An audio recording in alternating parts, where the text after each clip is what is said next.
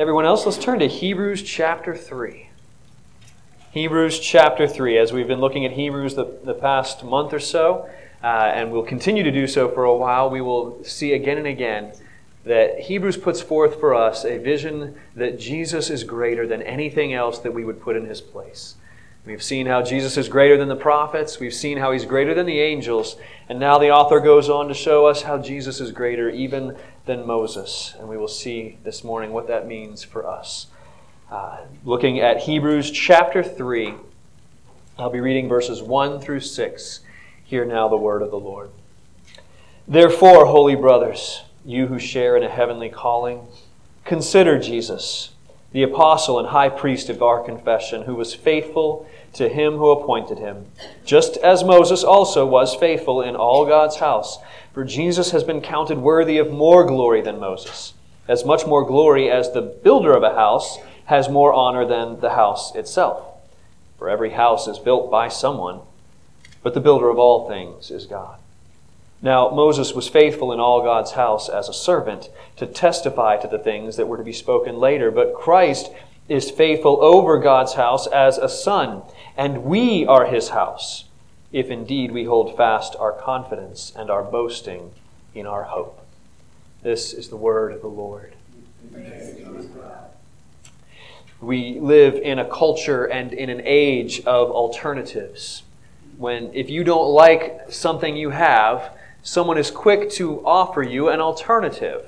And what they're doing is saying, among all the many options you are faced with, I am suggesting that you also consider this, whether it's another lifestyle or another breakfast cereal, another home, another job, another car, another phone. We want you to consider among your options what we advocate you to consider.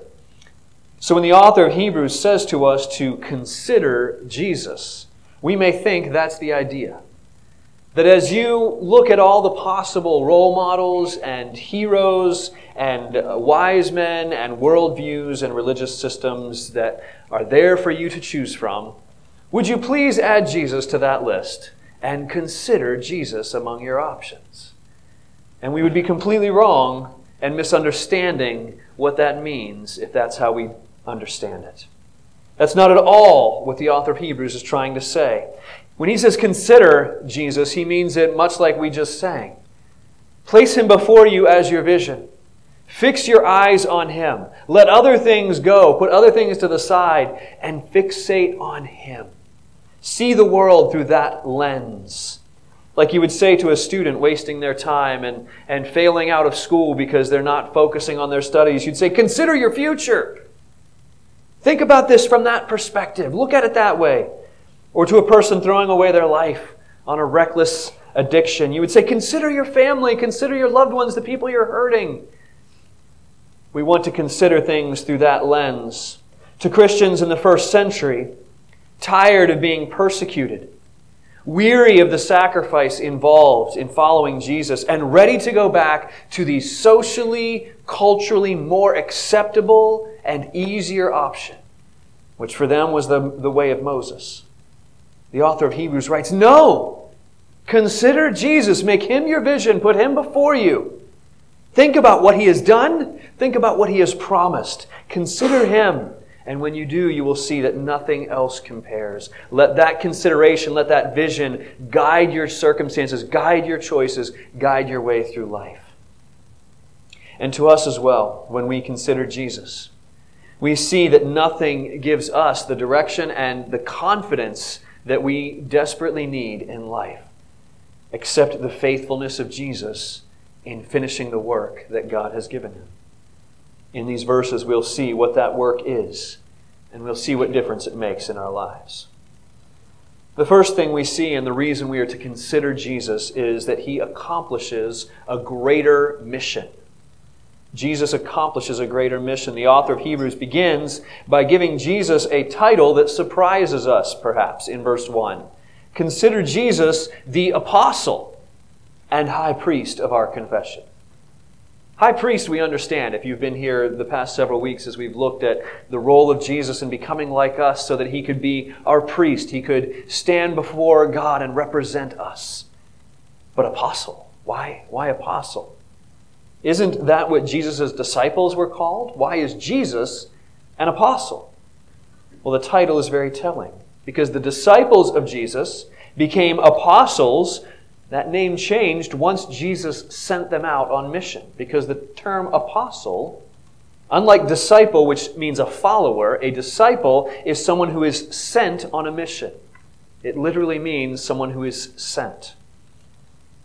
And Jesus, before he ever sent the disciples out, was himself sent into the world.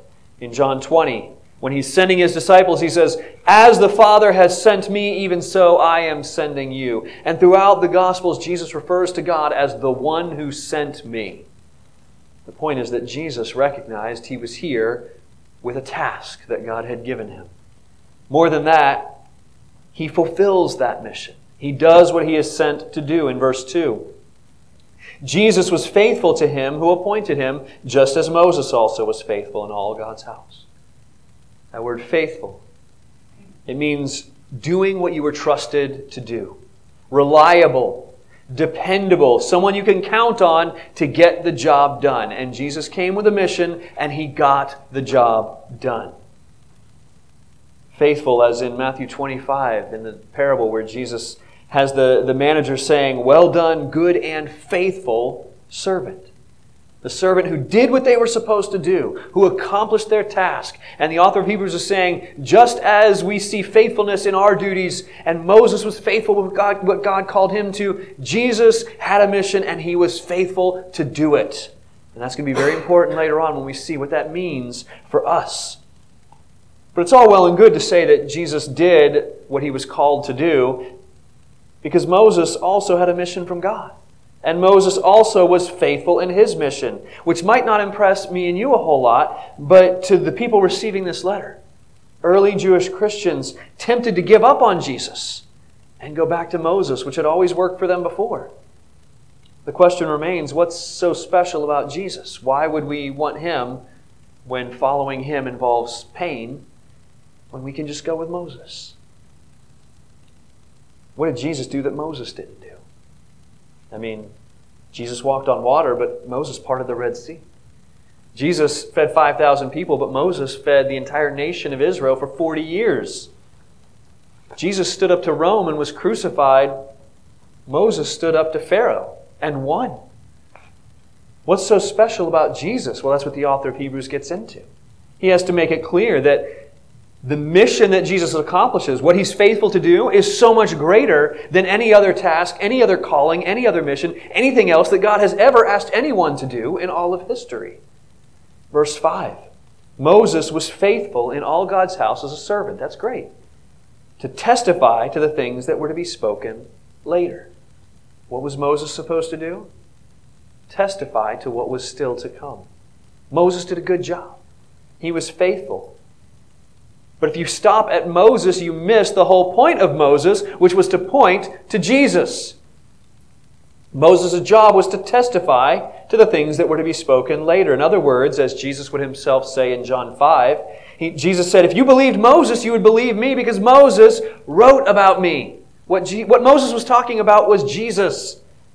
Moses did great things by the power of God, but his main role was to set up the salvation that God was planning through Jesus Christ. I've played in many orchestras. I love to go to orchestra concerts, and there was one time in high school I was taking a friend to an orchestra concert. My friend had never been to an orchestra performance before and didn't know how things worked. And if you've been to an orchestra concert and you get there on time or early, you know that before the concert actually starts, all the musicians have to gather and they start to tune up, and they're practicing some runs or some things that they're going to need to get their fingers ready for, and they're tuning up, they're preparing, and then the concertmaster comes out and starts the tuning process, and they all tune and they get all in tune and they're all ready to go. And after that happened, my friend went, and he said to me, I know it wasn't very good, but it's rude not to clap, right? Having never been to a concert before, he thought that was it. That's what we came to hear. Just that weird little noise that just happened there. He had no idea that all that was just getting us ready for the real show. And if God's people were to go back to Moses or stop at Moses, they're stopping short of what Moses was all about, what God's people were supposed to be getting ready for, what Moses was pointing to and tuning up the people of God to receive. But why should you and I care about this? We're not, I don't think, in any danger of going back to Moses. However, we are, I believe, always in danger of settling for something less than what God has planned. For being satisfied with just a taste or just a hint of what God is planning to do. We want the morality of the Christian life, but not everything else. Or we want the community that comes with God's kingdom, but not the lifestyle of discipleship. We want the blessing, but not the cost. I worry that we easily go back to something like Moses. We get distracted. We get excited about something and more invested in something that is not fully God's plan. We have other goals and projects that capture our attention and our loyalty, whether it's political or financial or family or community. And the work of Jesus only interests us insofar as it helps us go after these other missions that we're excited about, these other adventures and plans that we want to invest in and give towards and give our lives towards. And if Jesus isn't helping us do that, then what good is He? And when we do that, we've gone after Moses. We've gone after something less, something maybe just a part, something good in itself, but not what God has in mind for His people. The mission of Jesus was this: to build God's family. That's actually what this word house is pointing to. You know, the author of Hebrews could have used a different word in Greek if he wanted to describe a building, a structure, an edifice like that we're in right now. But he didn't choose that word. He chose a word specifically that means at the same time house and the family that lives in that house, the household. And that's what's important. Because you are called to be a part of that house. Not just the structure, but the household, the family. Jesus' mission was to build the house, the household, the family of God. So let other things take a back seat to that. Let other things give way. Let other missions submit to the building project that Jesus makes you a part of by calling you in to the family of God. He accomplishes a greater mission, and we don't want to miss out on it. But not only is Jesus accomplishing a greater mission, but His role in the story is bigger. Bigger than Moses's, bigger than anyone's. In other words, it's not just about what Jesus does, what He accomplishes, it's about who He is. And because of who He is, we see that Jesus deserves greater honor. He accomplishes a greater mission and He deserves greater honor. Verse 3. Jesus has been counted worthy of more glory than Moses. As much more glory as the builder of a house has more honor than the house itself. Notice what happens there. Jesus is the builder of the house. And Moses, what's his role? Is he the subcontractor? No. He's part of the house. He's part of the project. He's part of what Jesus is doing. And not just Moses, but me and you as well. Verse 6, we are His house, if indeed we hold fast our confidence and our boasting and our hope. We, you, me, all of God's family, we are the house that He is building. And yet a house doesn't build itself, does it? At least not yet. Sure, we'll get there someday. Verse 4, for every house is built by someone, but the builder of all things is God. I had a friend years ago who hired a contractor and a company to build his family's house. And after they'd finished building the house and the builders and contractor had all left, immediately the house just started crumbling. Portions of the roof fell off, whole walls were falling off, windows were disconnected. And let me tell you what my friend did not do. He did not go find the builder and say, man, isn't it just a shame that those pieces aren't holding themselves together? I mean, what can you do, right? The house just isn't doing it. It's not doing what it's supposed to do. No, he went to the builder and said, hey, your job isn't done until this house is done. When this house is what it's supposed to be, then your job is done. Because a house isn't going to build itself. Or if we were to turn it around towards something more positive, when you go and look at a work of art, at colors beautifully arranged in shapes and designs, you don't look at it and go, that paint did an amazing job placing itself on the canvas, organizing itself, shading itself, and presenting itself. No, that would be nonsense. We don't praise the paint. We don't praise the painting. We don't praise the materials and the structure of the building. We look beyond them to the one who put them together. So whether praise or not, it goes to the builder of the house, the worker of the art. And that's what's happening here. That's what the author of Hebrews wants you to see. That it's Jesus that's behind all this, making it happen. You're familiar with Ephesians 2, 8 and 9. It says, by grace you've been saved through faith. This is not your own doing. It is the gift of God, not a result of works, so that no one may boast. And then in verse 10, it uses this beautiful word in Greek. We are His workmanship. The word is poema, from which we get poem. You are the workmanship, the poem, the creation, the artistic work of an artist, of God. We are the work of art. We are the building that show off the skills of the artist. That's what we mean when we say that you should glorify God. We talk about that a lot. We use that word so much in the church. Oh, give glory to God. I want to glorify God for this. I just want to give glory to God in all that I do. But do we know what we mean when we talk about giving glory to God? What we mean is bringing glory to God means showing others how good God is. Whether it's in Him giving me the skill to do something, or giving me the ability to overcome a circumstance, or showing Himself more worthy than other things that I could have pursued with my life, we give glory to God when by our words and our deeds and our choices and in everything, we show others how good God is. And as His poema, as His work of art, as His building, we are showing the goodness, the glory of the one who put us together, the one who arranged us and created us and is still doing so. Not one, but 2 times this morning we sang the words from Revelation chapter 5. Where there's a scene in the throne room, and John, who's witnessing these visions, is weeping. And there's weeping in the throne room because there's these seals, these scrolls that are sealed shut.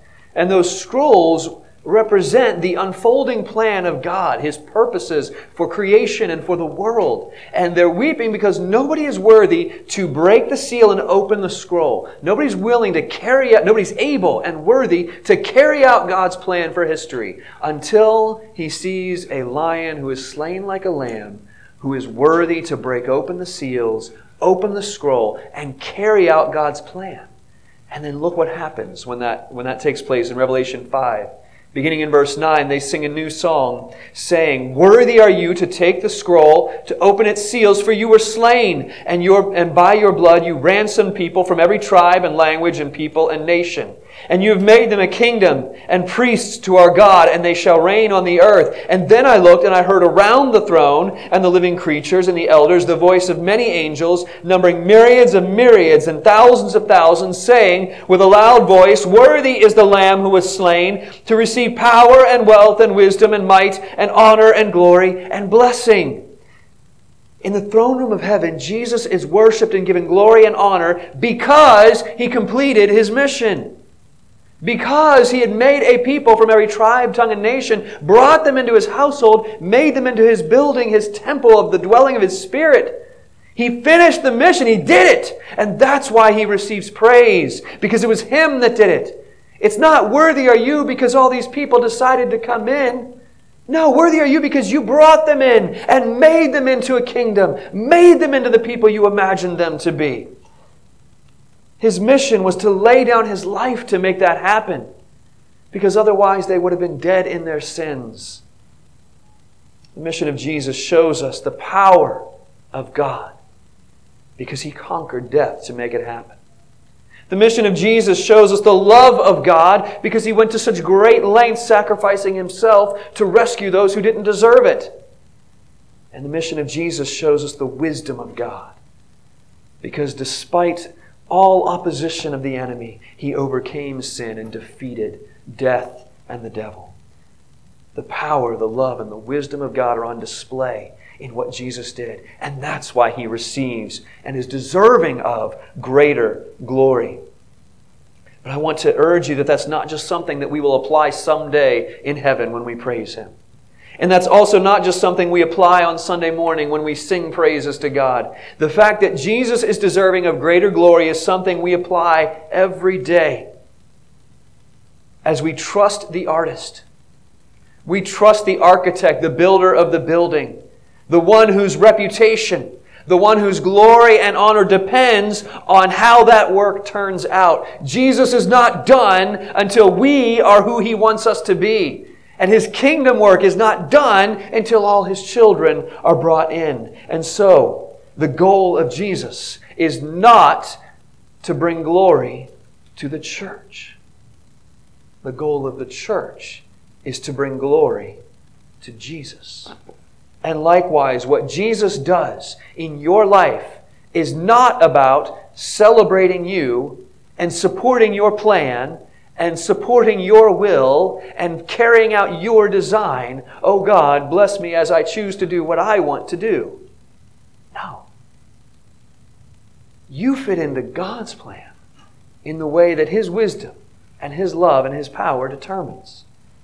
There was a time when Jesus, encountering a man born blind, was asked by His disciples, well, whose fault was it? Did he sin somehow before he was born that he was born blind? Or were his parents sinful and he was punished for it by being born blind?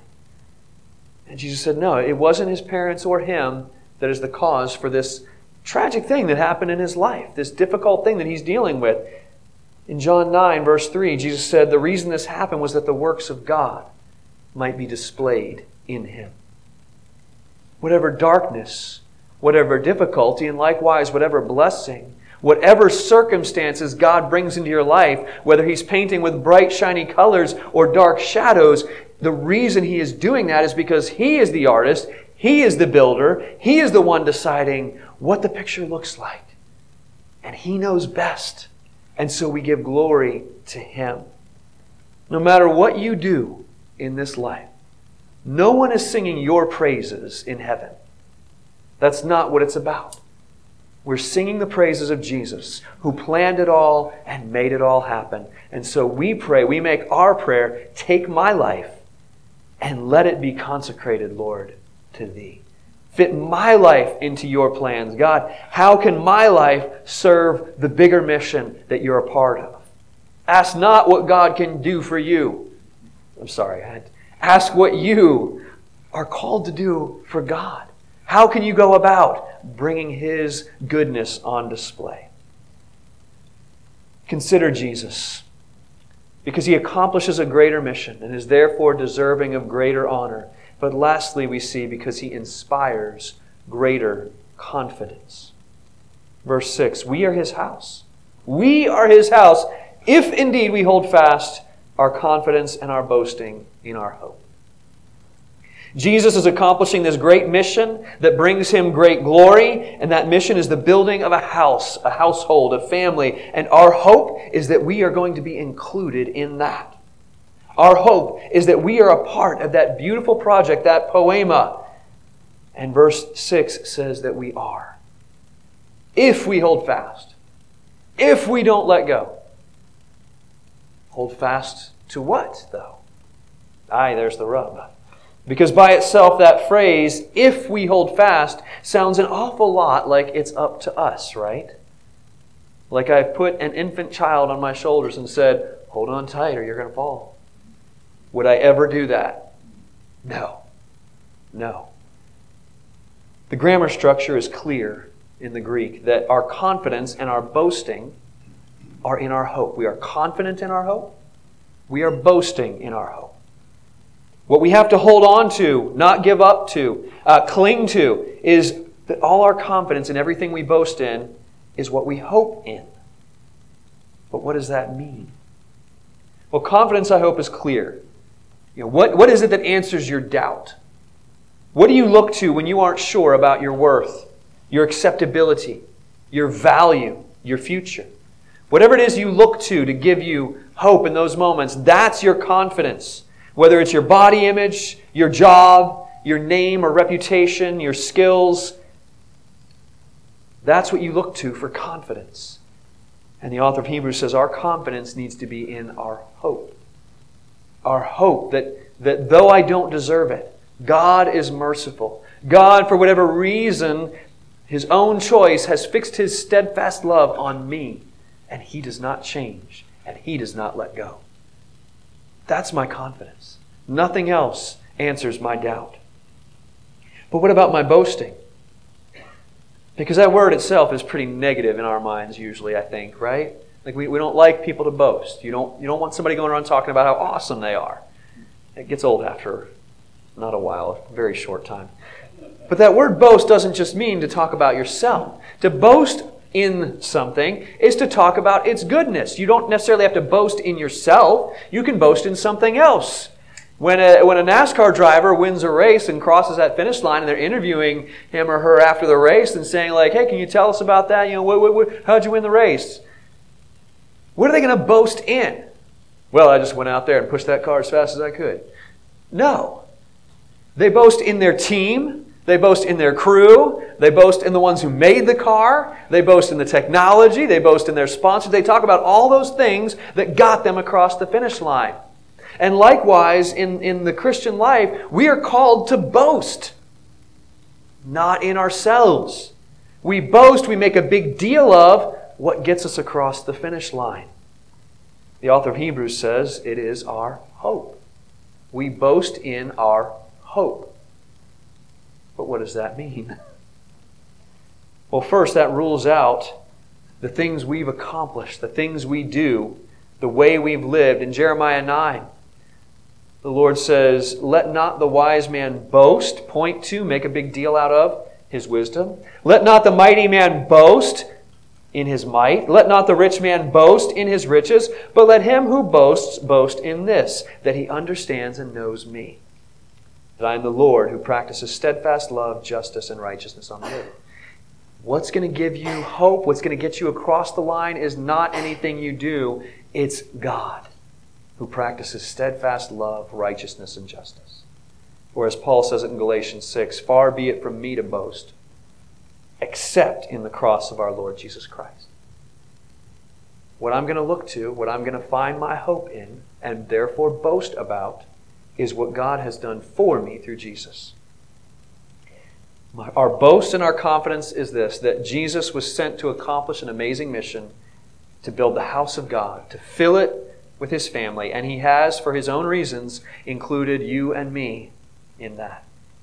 So our security, our boasting, our confidence is not that we've got it right, not that we've got our act together, not that we're better than other people, not that we're smarter, not that we're stronger, but this, Matthew 16. Jesus said, on this rock, I will build my church, and the gates of hell shall not prevail against it. Jesus says, I will do it. I will build it. The author of Hebrews tells us to hold on tight to our hope, which is that Jesus will one day finish the work that He is doing in us. He will build His church. He is the builder. We are the building. He is the artist. We are the masterpiece. And He is committed to finishing His work. That's our hope. That Jesus has pinned His glory on finishing His work in us. And He's not going to stop until He does it. So holding fast to our confidence in our hope means knowing that Jesus is going to show the universe what a powerful and loving God He is by finishing the work He started in us. As Paul says in Philippians 1, He who began a good work in you will bring it to completion at the day of Jesus Christ. Or as we sang earlier, the work which His goodness began, the arm of His strength will complete. His promises are yes and amen, and never was forfeited yet. Jesus will finish the work that He has started. It's up to Him. He's the builder. And rather than exclude our effort, rather than make us feel like, well, then we don't need to do anything, that promise, that grace actually enables our effort. It makes us able to obey. Look at how the author of Hebrews describes that in Hebrews 10. We saw a little bit of this as our assurance of pardon. Using this same word, hold fast. Using that same idea of Jesus being the faithful one. He says, let us hold fast the confession of our hope without wavering, for he who promised is faithful.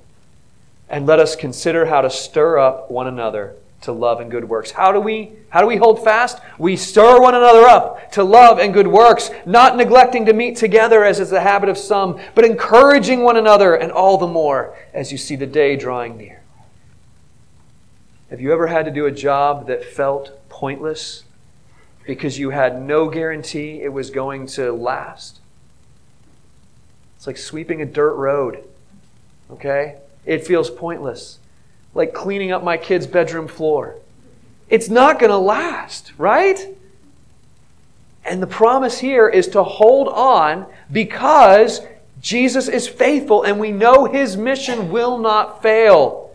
He's going to do it. We will be kept until the end, and that makes us eager to do our part in it. It makes us eager to keep at it and keep trying. We can be confident that we're not working for nothing. Confident that we're not wasting our time, spinning our wheels. Confident that this path that we're on following Him will lead to the good end we desire. And so we pray in faith the words of Psalm 138. The Lord will fulfill His purpose for me. Your steadfast love, O Lord, endures forever. Do not forsake the work of your hands.